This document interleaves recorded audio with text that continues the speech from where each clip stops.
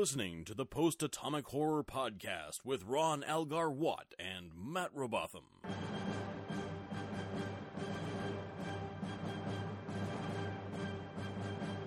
Episode 140, covering Genesis and Journey's End with Kimberly LaJeunesse. Hi, friends. Hi, Kim. Hello. Hi, Kim.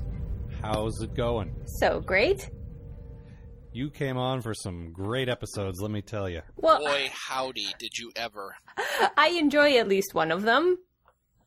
Did you? Yeah.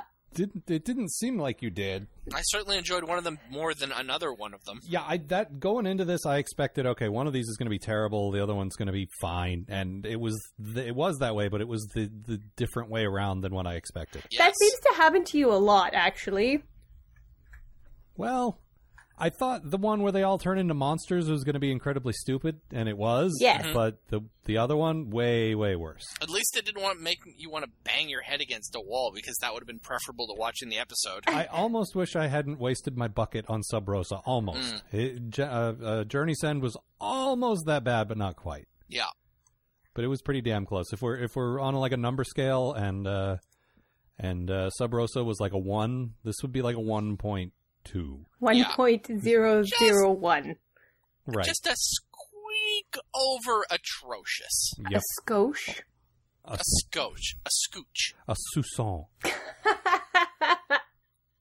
But Kim. Yes. Before we get to the worst episode we've done since the worst episode we've done. How exciting. This is like, do you want the good news first or the bad news first? Well, you get to do the good thing first, which is Genesis. Yay! Tell us what happens. Now it's time for an epic space adventure. You know how those all start, right? With everyone whining in sickbay. Riker got poked by a cactus. And I totally lost my space. Here we go. Okay. Riker got poked by a cactus while poking some lady. Barclay is dying from everything. And in a surprise not whining, Data's obviously not pregnant kitty Spot is having kittens. And so is Nurse Ogawa.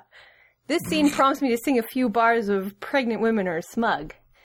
Anyhow, Barclay ends up having a flu, and Bever gives him a shot. Remember this for later, kids. On the bridge, Worf is getting to shoot stuff just like he always wanted, but it all goes horribly wrong. Oh no! An unruly torpedo darts off into the inky blackness of space where it will be no trouble at all. But, because all of this weapons calibrate-y shit is boring, Captain Picard decides to go torpedo fishing and leave Will to deal with all of that business. And Data can come too. Data leaves Spot to be babysat by Barclay, because why not? Apparently he and the cat are best pals, and the kittens are due to arrive at any moment. Sure. Now everyone starts going cookie buns crazy. Worf is extra mad at Riker, and weapons, and food, and Deanna, and the waitress. Why do we have a waitress? Whatever. Deanna drinks a lot of water. Later, Worf lets his hair down and builds a nest while yelling, "I'm normal!" Barclay is super zippy, and Riker is trying very hard to cone, but it's not working. Worf escalates to face biting and venom spitting and all sorts of terrible things. Data and Picard return to the ship to find it adrift in space. The power's off and it's all quite spooky, and they end up talking a lot about stuff that would probably be cool if we were actually seeing it, but that would be expensive, so we're not going to do that. Eventually, they do see some cool stuff, like Deanna is a frog lady, Will's a caveman, and it's Halloween on the Enterprise D. Data talks more about medical bullshit to Picard about the reason the plot is supposed to make sense. Here's a secret. It doesn't make sense. And that the captain's surprise Halloween costume will be a lemur or a pygmy marmoset. Adorable. Speaking of adorable, Spot had his kittens, and his Halloween costume is iguana. The fact that his kittens are fluffy, wuffy, adorable holds the key to this mess, and if only we could find another pregnant character in this episode. Wait a minute, it's Nurse Ogawa. But where is she? Oh, don't worry, she's right there. Then they make a cure. Okay, sure, why not? There's a brief interlude where Worf threatens everything, but instead of opening an airlock and sending him into space, they just replicate and enhance Troy's pheromones to lead him away. You know, like you do. So Data whips up a cure, like magic, and everything goes back to normal. Barkley's worried that it was all his fault, and it was. Remember that shot Bever gave him at the beginning? Well, that was the cause of this misery. Oh, that Barkley. Ho, ho, ho, ho. Will his troubles never end? Very nice. I would like to point out that you maintain the idea that Spot is male by referring to his kittens repeatedly. Yep. Yes, well, he is. For those of you who may have missed that, because Spot was clearly male, addressed as him several times prior to this episode. Yep, all the time. But then, But then the plot demanded pregnancy. Yep. And there can be no other cats on the Enterprise. Oh, there's 12. There are no cats but Spot. Except for the others that may have impregnated Spot, because we don't know. It's a mystery. Those are lesser cats. There are 12 male cats on the Enterprise. Well, there used to be 13. Spot just spontaneously changed sexes one day. Or the theory that we have that Data just over-pets them and has to replace them, and that is not the first Spot. Oh, Spot, you are so fluffy. I love you. Yeah. Oh, dear. I will love you and hug you and call you Spot. Uh-oh. Time to get another one. Between him and Worf, yeah, there's probably more cat carcasses in the walls of the Enterprise than you can imagine. Then in my and the house? ghosts of those... Then where? In my house? Oh, that's horrible. What does that even mean? They make good insulation. Why is your house lined with cat corpses, Kim? It's probably squirrels, actually. Oh, well, that's fine. Yeah. They Squirrels de-evolved. deserve to die. They started as cats, but they de-evolved into squirrels. Right. This episode. Okay. Well, I want to hear your bad thing. Your bad thing delights me. I totally forget what it is. Oh, yeah, okay. It's the because episode. You are not the well, actually guy. But I am the well, actually guy. Well, today you are. I know. It's embarrassing, but... I know. I love it. Every time they tried to explain something, I was listening to it like, what? No. So I totally understand the reason why you have to speak up and be like, that's not how it works. I don't know if you understand this. But there is the fact that I can still enjoy the episode and have fun watching it unfold, except for that little voice in my head that's going like, the logic of this virus is fucking ridiculous. This is totally well, actually. No, and T-cells I've are said this a million times. Pardon? I've said this a million times. Brandon Braga loves writing episodes where weird shit happens, but he won't just leave well enough alone and say, and weird shit happens. So anyway, he wants to tell you why and how. See, the nice thing about, space is stuff can just happen. Yeah, we don't know. It's all a mystery. It's unexplored. Yeah, but he's got to have, okay, now, and the reason is because tachyons reflected off the, whatever. I always want to say flux capacitor whenever I'm trying to make up shit.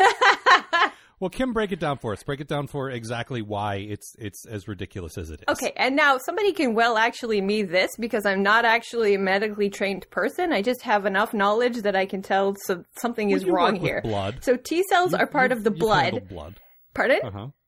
You worked with blood. You know blood. Yeah, I just move it. I don't actually examine it. Anyhow, T-cells are part of the blood. So even if this thing that Crusher injects him with, it could have created a contagious illness, which, for all intents and purposes, this should have only affected Barkley as a mutation of his DNA. But if it was a contagious illness, it should have been bloodborne, and apparently it was airborne, which they repeated frequently. And if it was airborne, then why did the fish transform into a jellyfish? He's in water, not air. Anyhow, then there's also a bit where Data says that he's extracting a blood sample from her sebaceous gland that produces pheromones, which is just you can't extract a blood sample from a gland that creates oil. That doesn't even make sense. Matt, I don't know about you, but I am delighted. Absolutely. I just have passion. I can't. Can you tell us more about how blood doesn't work? Oh man, I can't even. But that's this writer. That is this writer. He loves making it. He wants it to make sense so badly, and that just makes it worse. He's digging himself a deeper hole. It's embarrassing. It's like, did you Google anything? Wait, there was no Google. No, because there was no Google. Oh my god. 1994. Oh my god, there was no Google. Okay, open a book. He might have Alta Vista'd something, though. There you go. Or hotbotted something, maybe. Or asked anyone with any kind of Jeeves. medical Yeah, background. Jeeves. Ask Jeeves. Yes. Ask Dr. Jeeves? No, these are all about 3 years too early. Yeah. Don't well actually me, audience. I know. I'm just making old internet jokes because I think they're funny. What Excite? Could you use Excite? Or Dogpile, which combined all of them. Ooh, there you go. Well, that's Yes. exciting. Isn't it just? Okay, I'm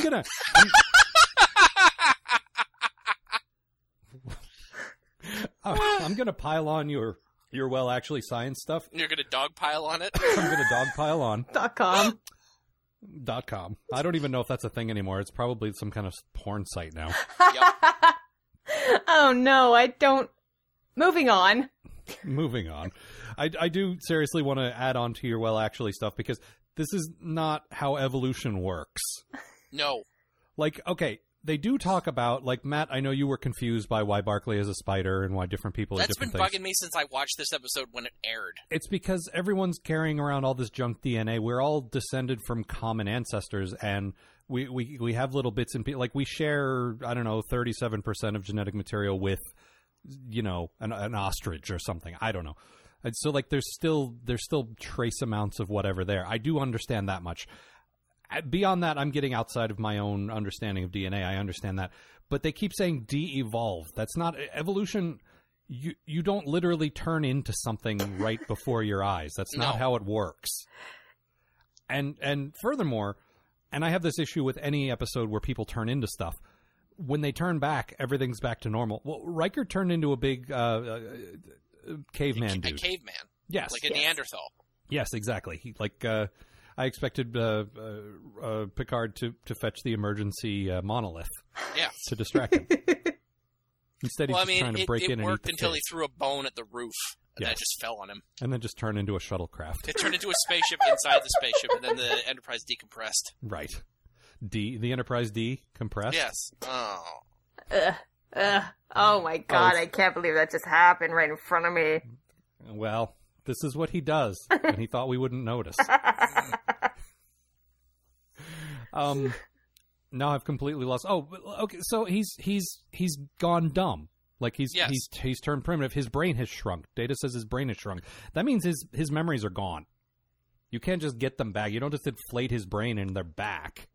If you're gonna do this, you have to fucking stick with your stupid premise and fucking, you know, he's stupid forever.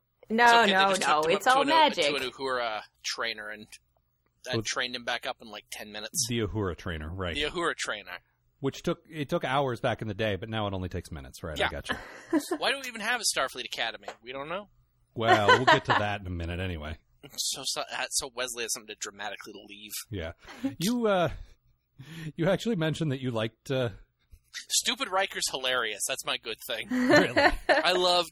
Because he's got like this slow sort of descent where he gets quiet and sort of confused by everything happening. Well, he has a hard time focusing, which I understand. The days when I forget to take my Adderall, I can relate to that. But that doesn't mean I'm turning into a monkey. Are you sure? It finally results in like this one where they're like, "Well, do you think we should do this and this and this?" And he's like, yeah, do the thing." Yeah, and in the meantime, Barclay's turning into a spider guy, so he's like crazy, manic, and running all over the place. And I like that scene a lot, where it's slow Riker versus super zippy Barclay. Right. Mm-hmm. He's just running around the place and like all up in everyone's face. But Geordi's there too, and nothing's happening to him. Nothing's happening to Geordi. Geordi's evolving into Geordi. Like, his DNA, or his whatever, it just happens to be exactly what he already is. I like it when Riker looks at him and he's like, what do you think? And Geordi's like, oh, well, this. And he's like, do that then. He's trying his best to cover for it and doing a really bad job. I'm watching, I'm thinking, somebody please make the decision. Yep. But Frakes does some great, because he plays it a little sort of, it is scary, but it's also funny, like, there's sort of both going. Like, it's definitely funny. Mm-hmm. Oh, yeah. But he also plays it like a dude who's losing his mind, and it's a little creepy, I thought. Yeah. He's he's worried. Yeah, exactly. Like, because losing your mind is scary. Yeah, it is. No, when he's trying to enter that... he's trying to put in his security code for whatever. Yeah, and he can't remember it, and he's just like... Ooh. Yeah. He's trying to let Starfleet know that their ship is getting, is turned into a infection bomb. A haunted house? Yes. It's a haunted house. Well, it Complete with basically cobwebs. is. And actually, oddly enough, that's sort of my good thing. Cobwebs? Yes. All those cobwebs came out of Barclay's ass. Yes, never forget that. First of all, we know that. But, okay, the episode's not as stupid as I feared. I mean, let's be clear, it's profoundly stupid. But for nonsense, it handles as good as it can be. And while it's not exactly scary, it's scarier than I've seen this show be before. Yeah, it's definitely doing horror better than we've seen it. When we show up and it is dark, and you had mentioned there were a bunch of blankets hanging over stuff. Scary blankets. Yes, and that's how you cobwebs can tell the ship is in trouble, because there's blankets everywhere. Right. Yep. Well, Picard and Data go off on their little, oh my god, I'm so bored mission. And when they come back, the ship is spinning in space. Like, it's literally just listing, That's another effect I really like. Yeah, me too. Listing Enterprise. It's like not that in the too, right and then- spot either. And they're like, where did it go? Oh, it's just spinning off into space. Nobody's driving it. That's Yep. such a That's great creepy. indicator that something's wrong. Yep. But, excuse me, they come back to the ship and everything's dark and everything's sort of creepy looking. And I got to give credit to the director. Like, there was some genuine sort of, again, not actually scary, but scary for this show moments. And I went and checked who the director was, and the director was Gates McFadden. Yeah. So We finally found the thing she's good at. for the first time in 178 episodes, she took the stupid crap in this script and made it kind of interesting to watch. Yeah. There's a lot of good directing choices in here, I thought. I liked it, but I don't really notice it as directing. That's just, I think that might be why I enjoy the episode, despite the fact that it's dumb as fuck. You need to be able to draw the distinction between the script and the directing. And I think the directing and the acting are what made it good, and the script was just incredibly stupid. Yeah. Well, there's actually some really good, like, I really like Nurse Ogawa's early DM. Oh, yeah, there's a bit where she's turning into a Planet of the Apes monkey. Right, she's like a chimp. Yes. And you pointed out as she's leaving the conference room, there's this nice subtle thing she does, Where she gets up, she's sort of like leaning on her knuckles. Yeah, and she sort of knuckles along the table as she leaves. Yeah. I think it's fairly Riker subtle. kind of does that at some point too, and then there's some other stuff where people are hinting at things. When Worf and Deanna were doing it, it was like blatant and like obvious, Right. but the rest of them were kind Worf's- of just like picking up little bits of characteristics that were cool. It seemed to me that Worf was de-evolving into a rude person. I don't blame the acting for that. First of all, I think the script called for them to be like, these are the two people. What did you say? They went cuckoo nuts or something? Kooky Bun's crazy. Cuckoo Bun's crazy, right?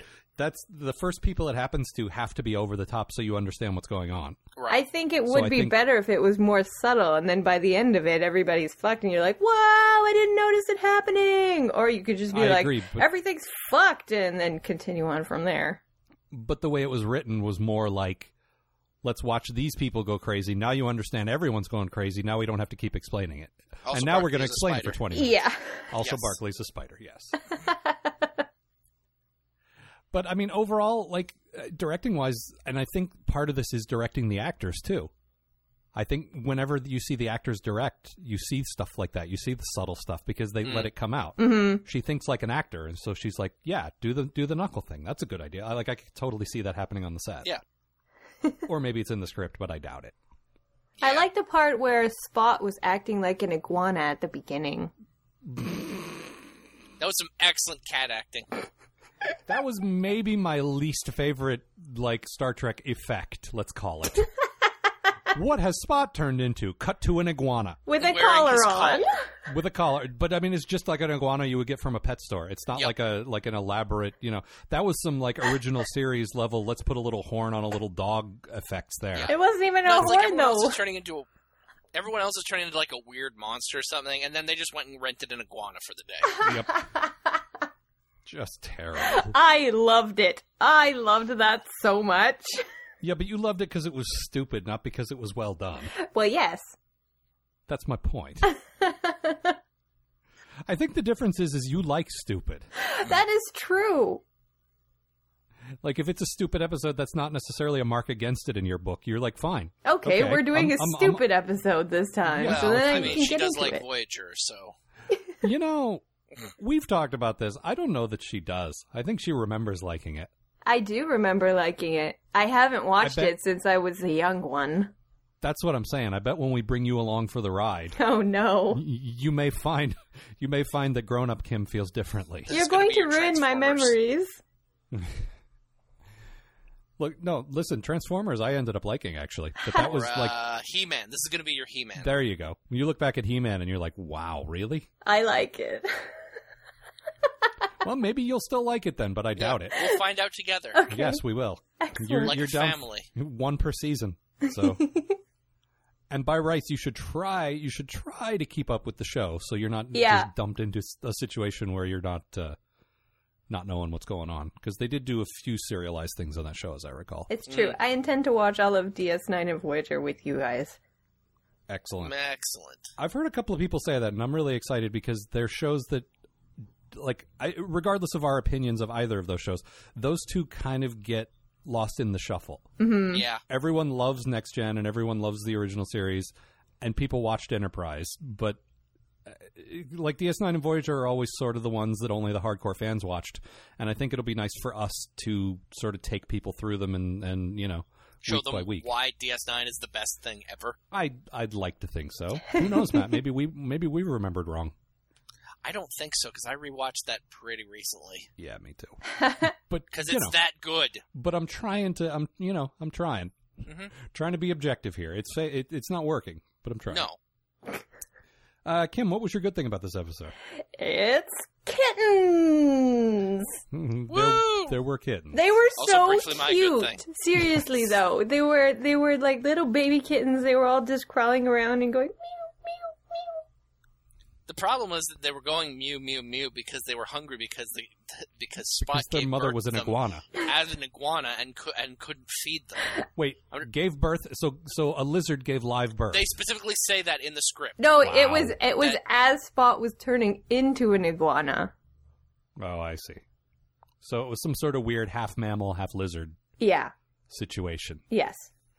Okay, that makes more sense. That I makes can't believe I perfect just said sense. that. Yes.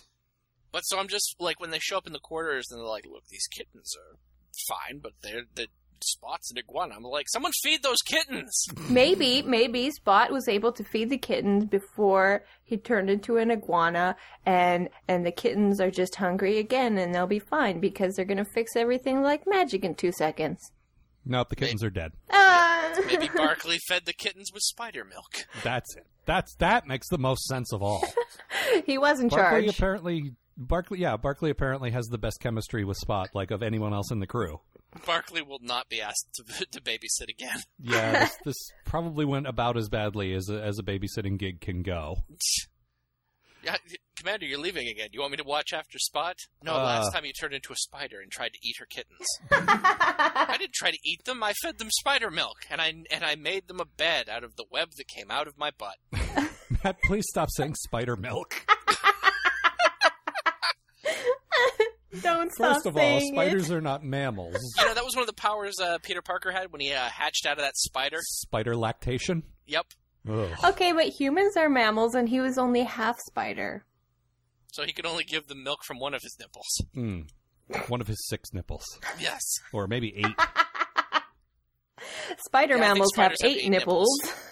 Yeah, there Spider you go. mammals. Nothing we're saying here is any more ridiculous or stupid than what's in this episode. No, I think this makes more sense.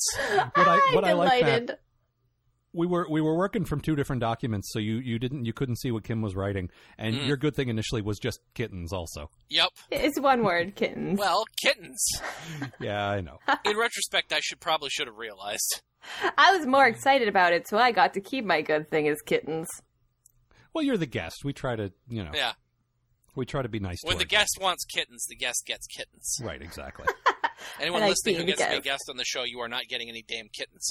Well, unless the episode has kittens. Well, yes. But I don't think that there will be any more kittens in any Next Gen episodes henceforth. Probably not. Could be wrong. Because they died. Because they weren't fed. Oh. There's that episode of DS9, More Kittens, More Troubles. Matt, what was your bad thing? Worf's monster makeup is not very good at all. Really? This is one of those things I remember thinking looked really cool when I was a kid. Mm-hmm. And then it comes back and it looks sloppy and plasticky, and they try really hard not to let you look at it, so he spends most of the time in the dark. Well, see, that's my thing with most horror, is, to me, most horror monsters look terrible, and that's why they're always shot in the dark, and you only see them for a minute, because they don't look very good. Mm. And, like in Jaws, you don't see the shark for very long, because the actual, Because it was broken. Right. And so they figured out that made it scarier, and so every movie after that did that. And so I figured that's why they were doing that here, but you still saw a bit too much of it, yeah. Yeah, he looked crummy, and he had bad mandibles. And there is no greater sin than having bad mandibles, man. That is just inexcusable. He had really crappy mandibles. They looked like they were fake because they were just flopping there, and mandibles should be going... Yeah. He had flop mandibles. If we gave these alternate titles, I totally would call this Spider Milk and Bad Mandibles. They fight crime. You should mention, though, that the makeup for, like, all the other monsters... Oh, no, Ogawa's Planet of the Apes makeup looked great. Mm-hmm.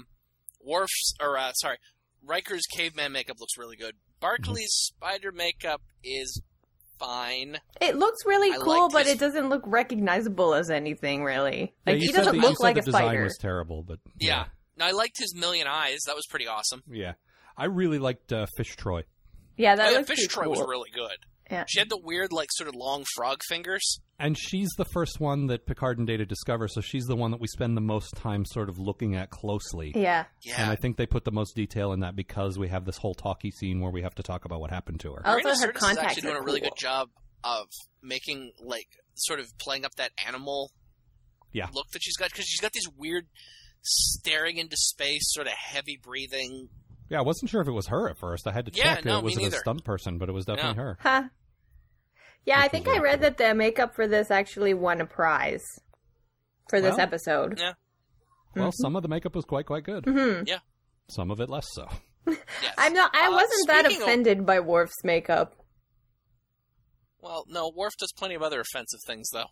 That's true. Speaking of him, so he killed at least one guy. We know for sure that his venom killed a guy. Yeah. Yeah. And probably more.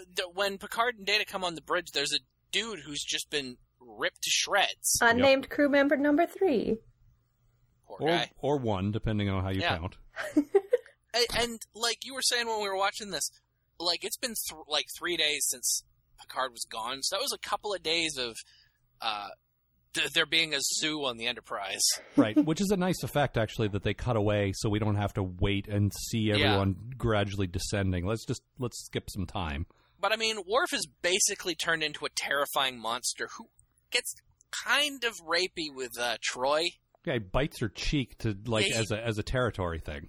Yeah, it's weird and unsettling and they use the phrase capture and consume. This is in my notes. Really? For what Worf is trying to do. Yeah. Yes. That made me uncomfortable. Well, that implies not only is he then trying to kill things, but trying to eat them. Yep. Like he's eating crewmen. Ew. Like, I picture him 2 days later coughing up a toe. Ew. Right. Oh my God. But that's terrible. As you have pointed out many times, this is Starfleet and weird shit happens all the time, and there's probably regulations for this. Well, this wasn't Worf. This was Monster Worf. This was Monster Worf. He was doing the monster mash. Right. He did the mash. Oh. His massacre was a graveyard smash. And then, and then we end the episode on a joke. Like, the fuck is wrong with you, Genesis? In the episode's defense, it was a pretty funny joke. It was a good joke. There's a bit where Bever and Troy are talking, and Troy's like, so he had a disease named after him, and he turned into a spider. I better clear my calendar. It's actually pretty good. But, a man is dead. At least one, again. And Maybe Worf more. killed him. Yeah. Him and Wesley are going to have to form the He-Man Murderers Club. I guess Data could also go. Yeah, I but has he killed crewmen? I can't remember now. Or just almost killed them. He must have killed someone in Descent, no? I'm not sure. Because there's been a few times where he's been under the influence of evil, and it doesn't count because he's evil. Yeah. Yeah, I'm sure he's killed at least someone. Probably. Geordi's going to feel so left out. Geordi's going to just have to go kill a guy just to fit in. Geordi will have to kill Geordi. Yeah, didn't he have to kill himself already? Yeah, to win the To win the stuffed animal that makes you a commander. Ah, Yeah. right. To win the bridge exam is what I was trying to say. To pass the bridge exam. Win it. To win Yeah, it. win it. He's Yes. a winner. Yep. Geordie has never been a winner. Winners Oh. kill Geordie. Poor Geordie. Yeah. Let's save poor Poor Geordie Geordie. for the next episode. Geordie. There's only a little bit of poor Geordie in that, though, because if we'd focused on Geordie's awkwardness in that episode more, it would have actually been more interesting. True. Mm-hmm. It still made me sad. Oh, me too. Yeah. Nobody wants to see that guy sad. Nope. He's- Everyone loves Geordie Yeah, except everyone loves Wesley. Geordie, yeah. But first, let's wrap this one up before we move on. Any Yeah. further business? Let me either just of have a look here. I like the Kim, you have part a when quote? Will fingers the camera. you? Yeah, he Fingers does. the camera. Yeah, he's dragging his middle finger down the fish tank like, fuck you. Right. Well, that means something different in Caveman. Yes. It means I want to eat this jellyfish. Livingston, It of course, used to be a regular fish. turns from a fish to a jellyfish. Yes. That makes Oh. all the sense. He doesn't really have There's a that great- much farther to fall. Nope. There's a scene I really like where after Worf attempts to rape Troy, and then they both walk to sickbay. Oh, yeah. That's well, we the cut and the logic next scene is there in sick gap. bay, so... Yeah, a little bit of a gap. Crusher's examining Worf and doesn't notice for like 10 minutes the giant venom sac that's grown out of the side of his neck. Not a very good physician, all things considered. Not so much, no. And then we've she also starts established that poking she's at- the ship's veterinarian, so Oh, God, yeah. there's also that. So she starts poking it with a pen, Yep. and then Worf sprays her full in the face. Yep, and she's Two-Face. And it's hilarious. It's kind of hilarious. And then we cut to them in the conference room, and Ursula was like, well, we managed to rebuild her face. Sorry about your face. Oh no, literally. Kim, you got any further things? Yes, one thing. I just have to say Okay. that I'm disappointed to find out that unlike Picard's Jim Jams, which are made out of a handkerchief, Worf's are made out of an entire couch. Yep. Yeah. Pretty elaborate Jim Jams. Yeah. Worf is really against the idea of anyone looking at him naked. Yep. Even Troy. Mm-hmm. Nope. Matt, anything else? No. Kim, you got a quote? I do. Well, tell me what it is. I forget what it is. That's okay, we'll just play it. This actually, your quote is the one line that stuck in my head from when I saw this episode back in 1994. I had a hard Where- time picking a quote. There are a couple of good ones. Yeah. Yeah, but it's the part where Data tells Picard what his Halloween costume is going to be. I feel I must inform you, sir. You have also been infected by the Intron virus. How long before I begin to change? According to my calculations, within the next 12 hours, you will begin to exhibit the first signs of your eventual transformation. And what will that be? I believe you will also de-evolve into an earlier form of primate, possibly similar to a lemur or pygmy marmoset. Very nice. Now I'm just picturing Picard prancing around in a sexy pygmy marmoset outfit. See, I'm picturing him wearing a marmoset mask and then a plastic sheet with a picture of a marmoset on it. That says marmoset exclamation point. My mom says I have to come home at 9. I'm going to egg her car. Oh, man. Who gave me all this crap candy? Toothbrushes. A black sucker wrapped in a ghost handkerchief. Ah. Apples. Do people actually give toothbrushes? Oh, yeah. Yep. That's little tiny embarrassing for toothbrushes. them. Well, That is a really good way to get your house egged. yeah, that's embarrassing when their house is covered in eggs, certainly. Yeah. I would at least give a handful of candy with the toothbrush.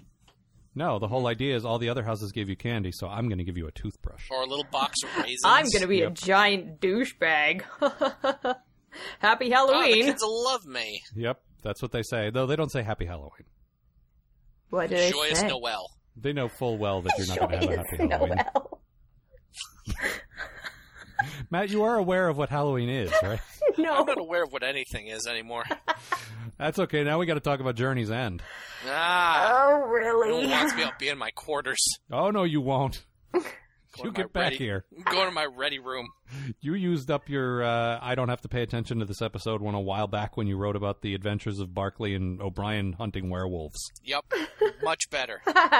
Yeah, well, instead we get this episode. Let me tell you what happened in this. This episode is like Spock's brain from the original series. If Spock's brain was a planet inhabited by Native American Indians, and that race of lady aliens was the Cardassians. Don't try to think that one through. Just trust me. So the Enterprise meets up with the two old friends from opposite ends of the chain of command, Admiral Bitchface Nechayev and Cadet Wesley Never Forget He Killed a Guy Crusher. Nechayev is ready to bitch her bitchy face at Picard, and then he offers her the right kind of crumpets, and suddenly she's agreeable. No, I'm not kidding. That's a thing that actually happens. It's actually the most interesting thing that happens, because the rest of the episode involves the Enterprise having to displace some Indians from their homes. Seriously, they're not an allegory for Indians, they're just Indians. Turns out a recent treaty makes this planet Cardassian territory now, so then we descend into an awesome, you must leave, no we won't leave argument that lasts approximately 700 years. This is the way in which this episode reminded me of Spock's brain. Meanwhile, Wesley, played with the subtlety of 17 bricks by Will, tired family joke Wheaton, is super petulant and moody and just all around. Well, to be honest, he's more of a bitch than Admiral Nechayev, which is a level of bitch that the tricorders may not even be calibrated for. Apparently, he resents being in Starfleet Academy and feels like everyone pushed him in the decision, which is exactly how I interpreted his literal jumping up and down for joy when he got accepted to the Academy back in season 3 or 4 or whatever it was. Yep, definitely completely in character for him to hate doing this thing he spent every second of screen time wanting to do. Anyway, so he goes down to the Indian planet, has a vision quest. No, seriously, this science fiction show actually has a dude smoke 'em peace pipe and seeing images of his dead father, and then decides to quit Starfleet. And then the Traveler, that creepy goat-hooved guy who's been carefully watching over Wesley's special destiny and probably also his ass, reveals himself and says, yes, this was all a test, and now let's go transcend or whatever. And that's what happens. Also, the Indians don't leave their planet, but the Cardassians are somehow cool with it, probably because the show is only 47 minutes long and it had to end somehow, even though it feels like it never did. It's so true. This fucking episode's so goddamn much. This was a photo finish between this and Sub Rosa being the worst episode. That's how bad this was. Sub Rosa might only win because of how insultingly stupid it is. On the other hand, this episode takes itself more seriously, whereas Sub Rosa was like, let's just have a stupid romance novel thing. Yeah. Like, it knows that it's kind of dumb and it just doesn't care. It's so desperate to be about something. Yeah. This one is trying to get you to care, to give a care. Yeah, and I refuse. To me, that makes it worse. I refuse to give a care. Yeah, nope, don't give a care. Nope. I don't even refuse to give a care, I just don't give one. Nope, no hoots, no cares. Nope, not no one. fucks, not giving anything. Not a single fuck was given that day. My bad thing was basically the last paragraph of my summary, so I'm just going to go right into that. All right. Which is this whole Wesley doesn't want to be in Starfleet thing anymore. This really, really bothered me. This is his entire character from minute 1 in the pilot through the last time we saw him. This is what he wants out of his life. This is what he wants. And now suddenly, with there's been no gradual evolution, there's been no change. Suddenly he never wanted this, and he can't believe everyone's pressured him into it. What? Yeah, it makes no sense.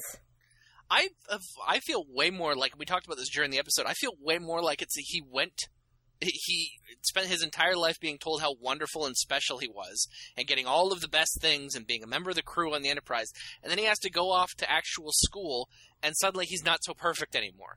Mm-hmm. So now he doesn't want to do it anymore, he wants to go off to do something where he's the special person again, and he's got a magic destiny. Well, the Traveler's been telling him that all along, and this is, I think, the 3rd or 4th appearance of the Traveler telling Wesley he's got a special destiny, so, it really, really bothers me, because this has been the main thing about him this whole time. Mm-hmm. Amanda was saying if they had written it so that Wesley was really shaken up by the whole killing a guy thing, that might have actually been an interesting way to start him down this road, but they didn't do that. Yeah, that's what I was just thinking, is like if they had any kind of transition between I'm all about Starfleet and something has happened and now I don't want to be in it anymore, but there was like nothing there. It was just like 1 minute he's totally into it, and the next second he's like, why is everybody making me do stuff I don't want to do? Because that's all you've ever talked about. Yeah. Ever. That's the only, seriously, if we past the jokes, if we had to summarize Wesley in one character, it's a talented kid who really wants to be in Starfleet. Mm-hmm. Yeah. That's been his whole character description the whole time. And, the thing is, we've all known this guy. Some of us have been this guy. Oh, yeah. Where you get to a certain point in your life and you're like, I can't, there's too much pressure. This is expected of me and I don't really want to, I'm in a place I don't want to be. It's not even a bad thing for a character to do. It just came so from out of fucking nowhere. I mean, maybe it would have been easier if we'd actually been seeing the character. Or in his last appearance, if we'd had a hint that this was starting to happen. Yeah, but it just comes out of nowhere. Yeah. Yeah. That really bothered me quite a lot. What was his last appearance? It wasn't Wesley Kills a Guy, was it? I think it might have been. It was Wesley Kills a Guy, huh? I think it might have been, because I don't think we've come back to the Academy since then, have we? Not that I can think of. And he hasn't left Earth. He's had a couple of appearances, but it was like alternate reality Wesley and stuff. Well, that's what I'm saying. Like, Will Wheaton's had appearances, but I don't think continuity, like, timeline-wise. Our Wesley. Right. Wesley. He can be your Wesley. Whenever he's in trouble, he's always my Wesley. No, he's always my Wesley. You can have him. Kim, what was your good thing? How did you manage to find a good thing? It was pretty tough, but I don't like this Wesley. So the fact that he was in and out in the same episode and we didn't have to deal with bitch face Wesley for more than one shot is super great. That might be a little bit of a cop-out. Yes, it is. Yes, it is. Okay, that's fine. It's tough. As long as you admit it. No, that's true. It was a tough one to find a good thing for. Really okay, wait, I found a good thing. Are you ready? It is that guy's rainbow coat. All right, that was a pretty good Technicolor Dream coat. It was. Yeah. Technicolor Vision coat. Oh, excuse me, all the hell. So you guys said that the actor who played the guy who was guiding Wesley on his spiritual journey. Oh my God! Yes, mystical Aboriginal person. You said that he was. He's like the omnipresent sort of Canadian actor up here. Yeah. Really? Oh yeah. Yeah, he's it's like super whenever famous. a TV show needs a like an Indian character, a mystical specifically Indian character. that Indian character. Right. They get him. That's him. I see. He was a regular on the Shining Time station for as long as that show was on, which was the Thomas the Tank Engine show. Right. So when Mr. Conductor would go on a vision quest. Yeah, exactly. Well, I mean, knowing Carlin. Yes, Carlin, he was sure. always on a vision and Ringo, quest. now that I think of it. And Ringo, and probably Alec Baldwin also. Yep. I would not put it past any of the Mr. Conductors now that... I'm a little shocked that we could name all three Mr. Conductors. I'm Mr. not. Conductor is a Time Lord, I'm pretty sure. Yes. That theory has been explored. Yep. Damn it. I was hoping that... That's okay. James Bond as a Time Lord, I think, is mine. Oh. It's not bad. Because, Connery, Roger Moore, so Sure. on. I buy it. Yep. Anyway. Let's talk more about Shining Time Station instead of this episode. Let's please do. Okay, here's the thing. We're all white guys. Yeah. No, wait. Well, you know what I mean. Yes. I mean, you're a white color, Kim. I've seen you. Yep. You're pretty white. White in color. It's hard for us to talk about. There's definitely some white guilt in this episode. Yeah. Oh, my God. Like a lot. But they make it difficult because they don't make the Indian characters likable. They don't even call them anything but Indians. Yeah, they spend that entire episode calling them Indians, which we can't, we don't do that now. No. And it's not like they're a specific tribe. It's not like these are some Mohawk Indians or some Navajo. They're just Indians. Yeah, they're it's all they call them. These are some Indians. So us doing that, we're just saying what the episode says, first of all. Even though it's embarrassing.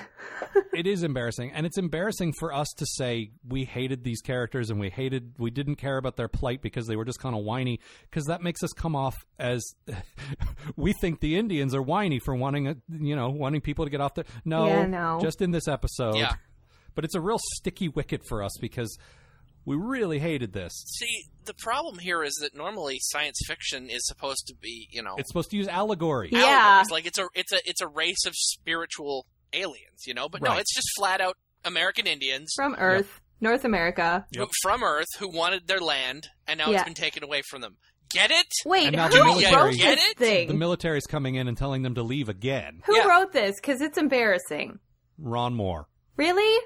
Ron Yeah. Moore, our favorite Ron, writer. that's embarrassing, Ron. Go Yeah, back he and should fix be that. ashamed of himself. Yes, he should. He absolutely should. The guy who just wrote what did he write that was really good recently? The Pegasus. Yeah. And now he's doing this. And incidentally, I checked. No apologies. None? Huh. Nope. Oh, that I think sucks. maybe nobody wants to talk about it.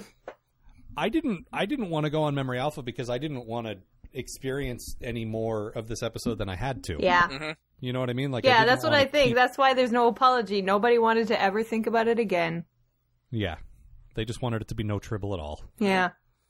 Unfortunately, I'm still talking about it. Yeah. Just, It's one of those where I'd look down and I'd say, Matt, we still have 17 minutes left. And he just, like, what? How could you possibly? Because it's so boring. And the thing is, there was always 17 minutes left in that episode. Yep, there still is somehow. We just left. Yep. We finally just had to walk out. I was so desperate when I was watching it last night. I was so desperate to turn it off and go to bed. Weren't you, looking at your notes, weren't you drinking a little when you were watching this? It was my brother and sister's birthday party yesterday, so I was pretty fucking blitzed. And it still wasn't any better for you. No, then it just made me angry drunk. Oh, that's too bad. I wanted to pick a fight with my computer. I have a secret. Okay. I tried watching it last night and shut it off in the middle. Yeah, I know you watched the second half for the first time with us today, but you did see it. I did. You did sit through it, so. It's just, it's interminably dull. It's dull, it's and talky. Insulting and preachy. Yes. And uncomfortable. And then on top of that, you have the whole layer of pseudoscience that comes with the Traveler and Wesley, because thought is space. Magic. It's all connected because sacred. Of magic. He can stop time with his mind. He can stop time for some reason. Sure. Because Wesley, who is supposed to be like a genius, like engineer type, like all about science, is magical. Suddenly he's a magic. Yep. Well, no. To be clear, not suddenly. No. This came up in season 1. He was always a magic. Yeah. He just had to, like... This is the payoff of that. But, I mean, we got to give it that much credit, that this is the third act of what is a terrible story, but has been unfolding for the whole series. That's an interesting fact. What? That they stuck with this Wesley is magic bull crap for the entire freaking show. Yeah. They set it up in season 1, and then they came back to it in, what was it, Remember Me, which was like season 4? Whatever the episode with the amazing vanishing Bever. Right, which I think was season 4. So about halfway through. Yeah. And then again at the end. Like, they intended to do this the entire time, and they followed through with it. I don't know if they intended exactly this, but, you know. Well, they intended for him to transcend with the Traveler and learn about, like, you know, what's beyond time and space and using your mind and blah, blah, blah. Like, all that was, you know, all that was planned. By the way, I hate the Traveler.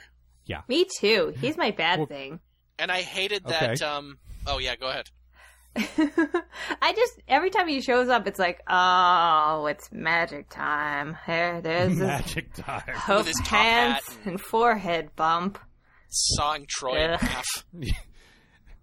Also, while they get lazy with the alien design on the show from time to time in season 7, the overall makeup has gotten way better. And he was designed in season 1, and you can tell. Yeah. You know what I mean? Like, it's a throwback to what the show used to look like.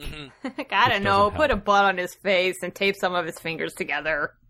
I really fucking hate how they have to have Bever mention him 2 seconds before he shows up so that you won't be surprised when he shows up. Oh, remember the Traveler? I remember the Traveler said something to me and he swore that I would never tell you, but this is what it is. But now I have to tell you. And now you have a magic destiny. So don't be surprised if he turns out he's an Indian. Well, let's, what was your good thing? Because that sort of kind of ties into what you're just saying.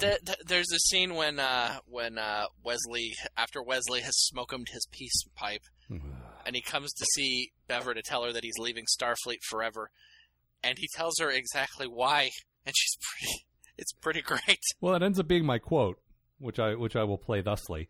Dad came to me and told me not to follow him. He said I had to find my own path. Is that what this is all about? A vision told you to leave the academy and now you're packing your bags? But overall, I think in that scene, there's some pretty great acting. I love her, because her reaction is exactly the same as mine would be. Yeah. It's like, oh, you had a vision. But we so rarely give her credit for acting, but she did pull that off pretty well. Mm-hmm. So 2 episodes in a row. I mean, she's not great for the entire episode, though. She just has a good scene with Wesley. No, when she starts getting teary about it. Oh, yeah, no, there's this part where she goes off to complain to Picard about how she's got a whiny, petulant son. Yeah.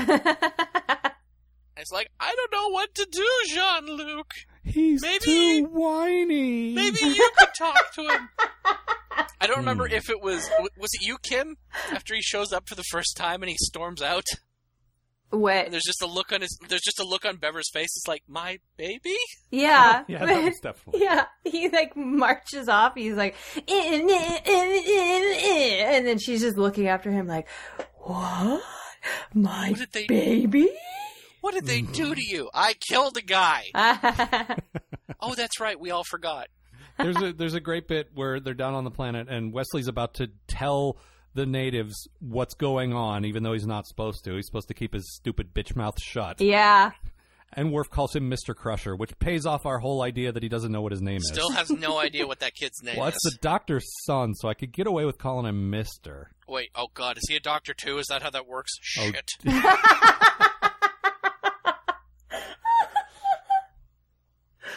I love our imagined, like, what Worf is thinking. After he left, after he killed that guy, I thought he was going to jail. I threw away all the cue cards that I had. How did they just bring him back? How is he still wearing a uniform? What happened? You just get to kill a guy, huh? Should try that sometime. My ass is saved from last week then. Yeah, maybe I could confess what I went through last week then. Everything's going to be fine. Another toe. Aww. Lieutenant Sanchez, no. My good thing was there were some Cardassians in this episode, and the Cardassian captain in particular I thought was particularly that way that they have that nice sort of sinister-y, evil-y, smarmy guy that they cast as Cardassians. He is, but I also like he's not like just flat out pure evil. No, there's a nice bit of sympathy toward the end where he's like, I lost 2 sons, I don't want to lose my third one. Yeah, and it's like I'm here to do a job, okay? Like, but move your guys. He's one in a long line of Cardassians that they've gotten. Like, I haven't seen a bad Cardassian. No, that's Every why now and then- I always liked the Cardassians, because they're just so cool. Well, they go out of the way to find a specific kind of actor to play them, I think, which is part of it. Yeah. Whereas sometimes you get a Vulcan and you're like, wow, really? Yeah. I don't buy that guy as a Vulcan for a second.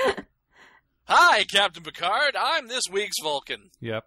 Yeah. Or like, Matt, was it a Romulan that you were fixating on that just looked utterly ridiculous? That you I believe that was a Romulan. Yeah, well, and I don't know. I got a long list of people who I think are ridiculous for this show.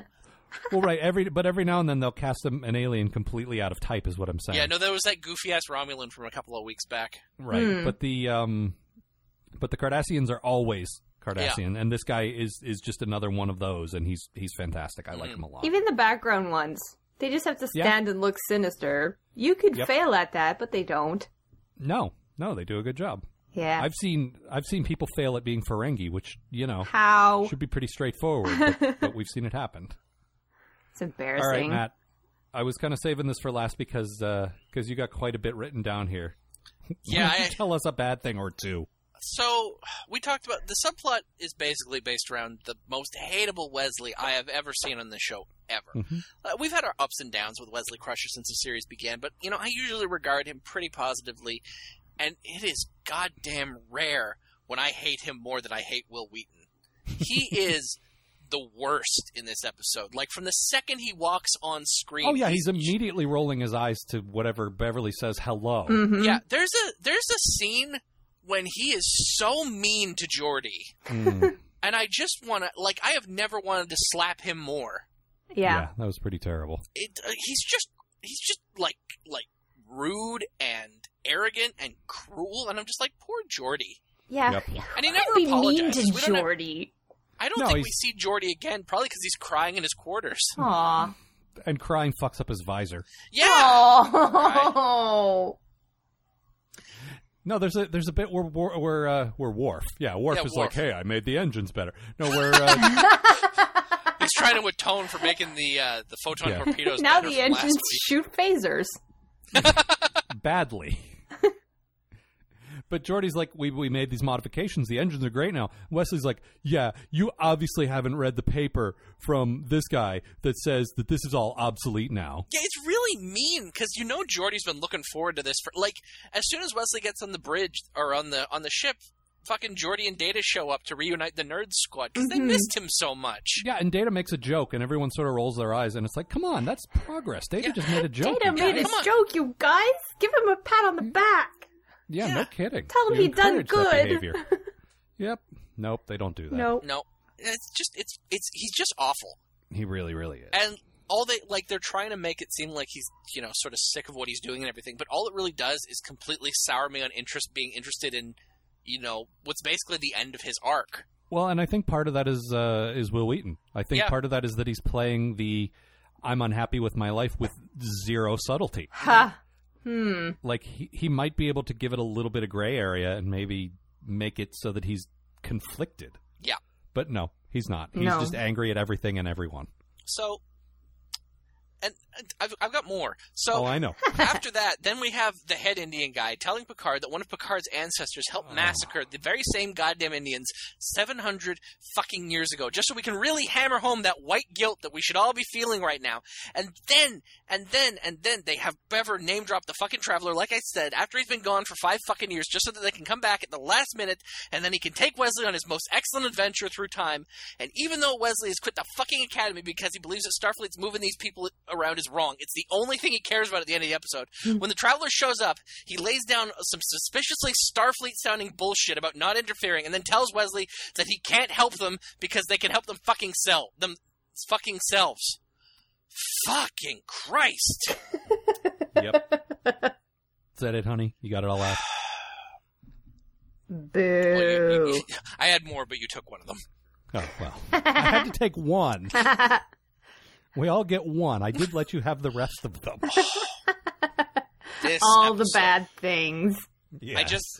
I hate fucking the head of the Indians being all like, there was a Picard who killed thousands of us back 700 years ago. To Picard's credit, he never falls for that. No. He's like, that wasn't me. I don't care. We got this problem to solve now. I don't care what my ancestor did. Yeah. But they bring it up at the end, and the guy's like, yes, the blood debt has been paid off. And Picard's just like, what blood debt? Yeah, I told you before, I don't care. I don't. I hate that they had to try to make it personal. Yeah. That made mattered. it worse. Ugh. Kim, you got more to say? Do I? I don't know. Do you? Probably. Very well. Why don't you say it then? So I really like the space teapot. It's a pretty good teapot. Which Amanda pointed out just comes from IKEA. Yeah, because the cups will fit inside the teapot. You were really concerned about, like, the cups that people use in the future. Like, the glassware on the Enterprise they only have one of each cup. So they all have to be different and look like space cups. Well, I mean, they've got a whole, like, let's make everything look spacey vibe going all over the Enterprise. That's why they have those weird blankets that are like... Right, foil. Yeah, foil blankets. As if the crew of the Enterprise were potatoes. Right. Okay, but we have those now. Those are emergency blankets. Yes, but now everyone just has them in their quarters as their blankets. Well, maybe that's what'll happen in the future. Could be. Everyone's on fire. Yes. That's what'll happen in the future. No 2 crew members are not on fire. We have a letter here, actually. Oh, yeah. That has to do with this episode. Typically, we answer all the mail in our supplemental episodes, and we'll be doing one at the end of Season 7. You guys are welcome to write to us, postatomichorror@gmail. But this one has to do with this episode, so I wanted to read this now. This is from a longtime listener of both of our shows, Deke Winsome. Huh. And he says, funny story for you guys about my first and only Star Trek convention. It was a sad little affair, just a convention center with a dozen or so tables of people selling crap and some video presentations. I did get to meet Majel Barrett Roddenberry, so it wasn't a complete waste. Cool. As I was scanning the assortment of stuff to buy, I noticed shooting scripts for The Next Generation. Actual scripts! Most of the good ones were gone, but I found one that was among my favorite episodes, the season finale, which had just aired a few weeks prior. The series finale, excuse me. I snatched up the script, and when I got home, I started reading Journey's End, that wonderful last time I'd see the Next Gen crew together on the small screen. Except these were the days before the internet. This wasn't the series finale at all. This was that god-awful episode where Wesley joins a group of space Navajos and uses the Force. Damn it to hell! I still have that script. Every time I see it, I'm reminded of how much I hate Wesley Crusher. Aww. The name, he brings up a really good point. Journey's End is a terrible name for this episode. Well, Yes. it sounds like it should be the name, like some big thing that's about to happen. Mhm. Like the huge closing of a giant arc, which I guess it is. I mean, it's the closing of an arc. But it's not a good one. Wasn't one of the big, wasn't David Tennant's last episode of Doctor Who called Journey's End? Or think maybe so. Eccleston. Didn't Doctor Yeah. Who do a Journey's End episode? I is have what no I'm saying. idea. Yeah. Pretty sure they did. And they used it to its proper epic usage. Yeah. I'm not sure they Here. did. I think that it was like the last episode in his season, and then it actually ended like in some extra stuff later. Like a movie Anyhow. or something. Fine. Well, did Wesley become a space Indian and run off with a hoofy pedophile? Yes. Oh, well. Then it was It's a just as really good as weird first. episode of Doctor Who. Matt, guess we so. spent too much time together. It's true. That is true. Stop spending so much time together. Nope. No. I need All right. someone to walk down to 7-Eleven with. Very well. How about this episode? Any further business about No, it? I don't wanna walk Anything to I to say? 7-Eleven. do This have one episode. more thing. Yes.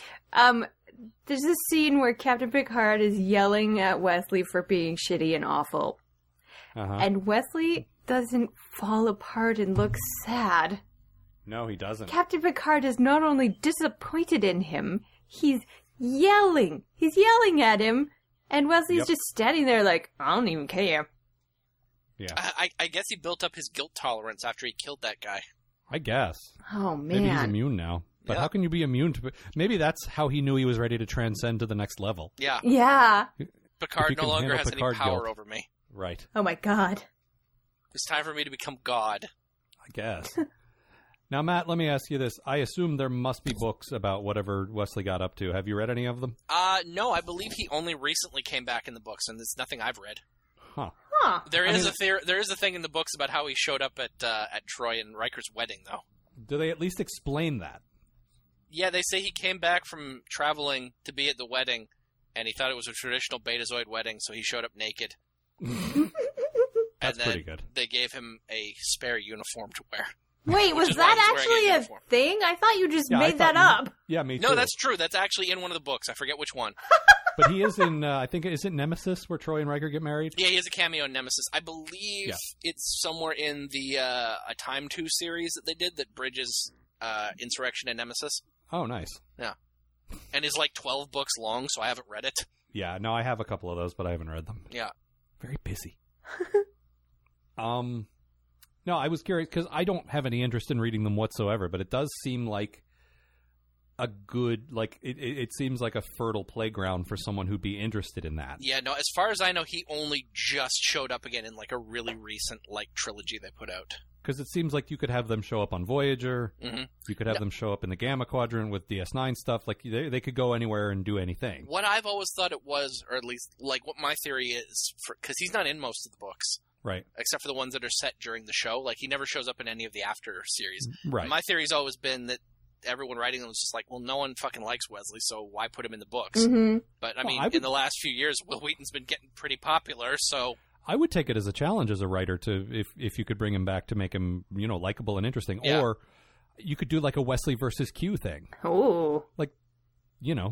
Magic god powers against each other. Like there's interesting stuff you could do with Wesley and his stupid special Wesley destiny. doesn't Yeah. get to win that round. No, No, I he know. wouldn't. See, how could you He write that? Because absolutely you wouldn't. already know that there's no chance in your heart that Wesley could ever outdo Q. Because so you don't write it as a mystery. You don't write it as who's going to win. You You write it as a massacre. Yes. You write it so that you get to see all the funny shit that's happening because Wesley takes himself too seriously and Q would be turning people into dogs and stuff. Starfleet, we don't lie. Yeah, well, I'm from the Q continuum. I turned your mom into an Irish setter once. Turn it back, too. He did. He totally did that. Yep. I forgot. Never forget, Wesley Crusher killed the guy and Beverly Crusher was a dog. Bever was a dog. Oh. That's embarrassing Irish for her. A little bit embarrassing. That's okay. Not as embarrassing as when she fucked a ghost, though. Nothing is as embarrassing as that. Journey's End is pretty damn close, Matt. Embarrassing for her, though? Well, it's her kid. Oh, you got me there. She made that happen. She created that person. Yep. So yes, it is embarrassing for her. She also created the Genesis plague. Listen. If Picard has to answer for 7 generations of whatever, she totally has to answer for Wesley's bullshit. All right. Man, Jack Crusher got out early. And easy. They might want to reopen that case file. He might have offed himself. No, he faked his own death. All right. Living on one of the Rigels with a good kid. Aw. He's actually Alexander's real dad. Oh my god! All right. That's all I have for this one. Anything else? Nope. Matt? Nope, I'm good. Very well. We are almost done. I've pointed this out a few times before, but we're closer than ever. I think we have 3 more pause, and we're at the finale. Yep. Oh my goodness. 2 more. Really? 2 more and we're at the finale, yeah. Wow. Yep. We got 4 more episodes, so 2 and 2, and then the finale. So next week, our pal Vishal will be here. He hasn't been on for a while. That'll be a lot of fun. So what do we got left? We got the last Row episode. We have Firstborn and Bloodlines is next week. We've got Picard's son. Yes, that's Picard's son and Alexander. Alexander turns into an old man. Right. Son of a then, bitch. I was hoping I'd already watched that and forgotten. And then the following week we have Emergence, which is the self-aware train episode. And Preemptive Strike, which is the final appearance of Ensign Rowe, now Lieutenant Rowe. And Amanda will be on for that episode. And then after that we have All Good Things. Wow. So yeah, almost finished. Yeah. And I will say this, for the record, I was wrong that Season 7 was all bad, but there are some real, like, I maintain that it deserves the reputation that I gave it. The bad episodes are really, really bad. Between Sub Rosa and Journey's End, this season deserves to be regarded as just as bad as Season 1. Yep. Yeah, and Season 1 had an excuse because they didn't know what they were doing yet. No, now they know what they're doing more than anything. Yeah. Like, it's been a fairly good show. Yeah, it has. And there's been some high points in Season 7 that I'd forgotten about, and I'm totally wrong about that. Yep. But, yeah, this was bad. Well, at least they stick the landing. Yeah. All right. Well, Kim, as always at the light, we will talk to you again when we get also the Voyager, but also the DS9. Oh no, did you exile me from DS9 and I can only come back for Voyager? Only Al and I are doing DS9. We're keeping it all to ourselves. Oh. I'm looking at the list, and not all of our regulars have signed up yet is all. So I didn't see your name on here. It's like, shit, you're not on to Voyager. No, that's not right. I haven't looked at the document lately. That's okay. Mm-hmm. We'll hook you up with one. We'll how about the one with Rumpelstiltskin? Please don't. Don't do Except that to me. I think Brian probably demanded that. That feels like a Brian episode. Yeah, it does. Can I have some cool Worf episodes? Yeah, but he doesn't show up till like Season 4. Yeah. Damn it. Yep. Until then, you're just going to have to suffer through all the other greatness of that show. Yep. That's terrible. Sorry. It's a Damn shame. the luck. All right. That's all, Matt. Tell the pokes. I will tell the pokes. See ya, pokes.